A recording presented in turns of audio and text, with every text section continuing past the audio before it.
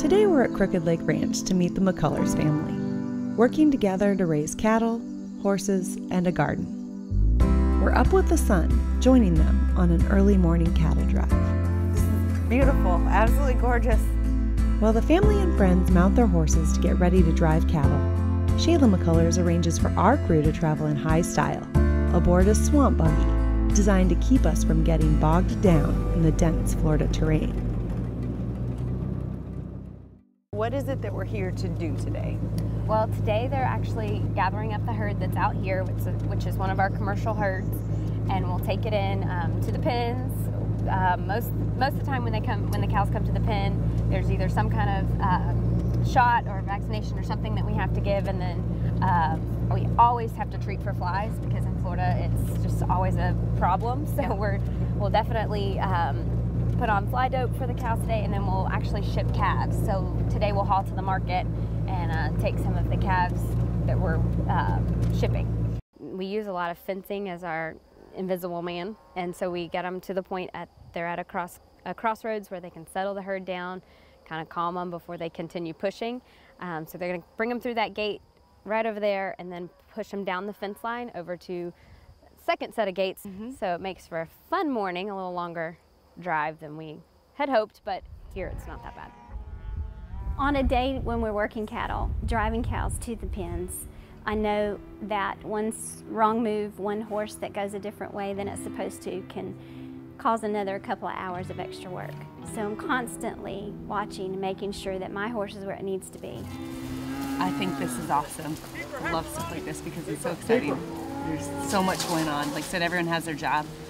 And as you can see, going on right beside me, the calves don't always want to do what everyone wants them to do.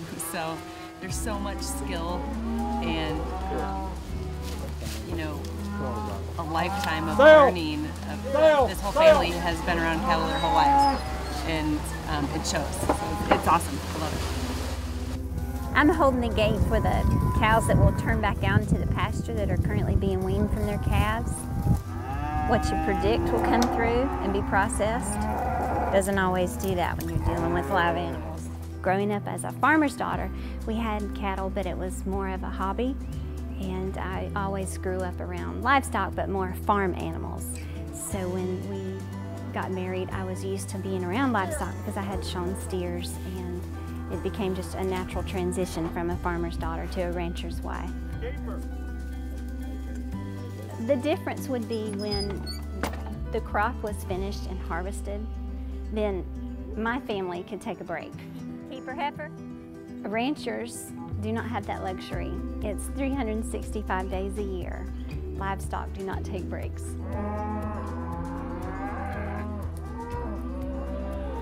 It's a hard life, but a very rewarding life. And growing up living off the land, it's a lifestyle for me. And being a rancher's wife, I came in knowing that ahead of time and knew that my husband needed that same support. But also I think that women involved in agriculture have so much respect from those on the outside because we are salt of the earth. We are the women that are the strong backbone of America.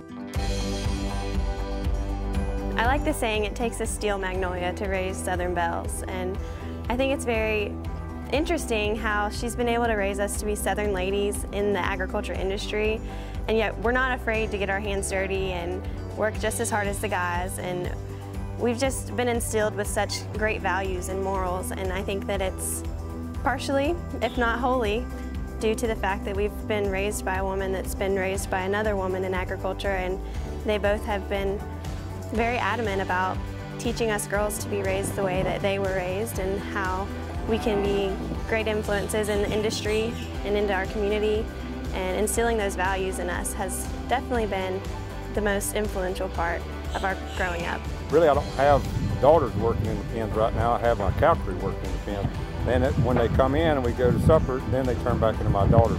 But it's very unique for me to be able to teach them, you know, how I like handling cattle from a very early age.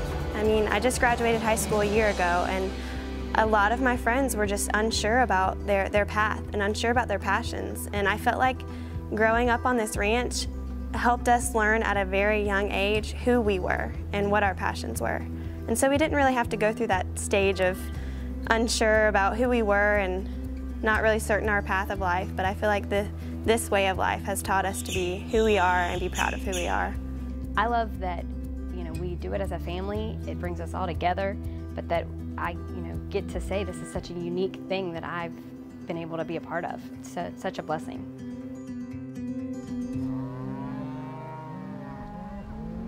I hope you loved that story as much as I did. Be sure to hit subscribe and turn on notifications. We'll be back next week with another FarmHer story.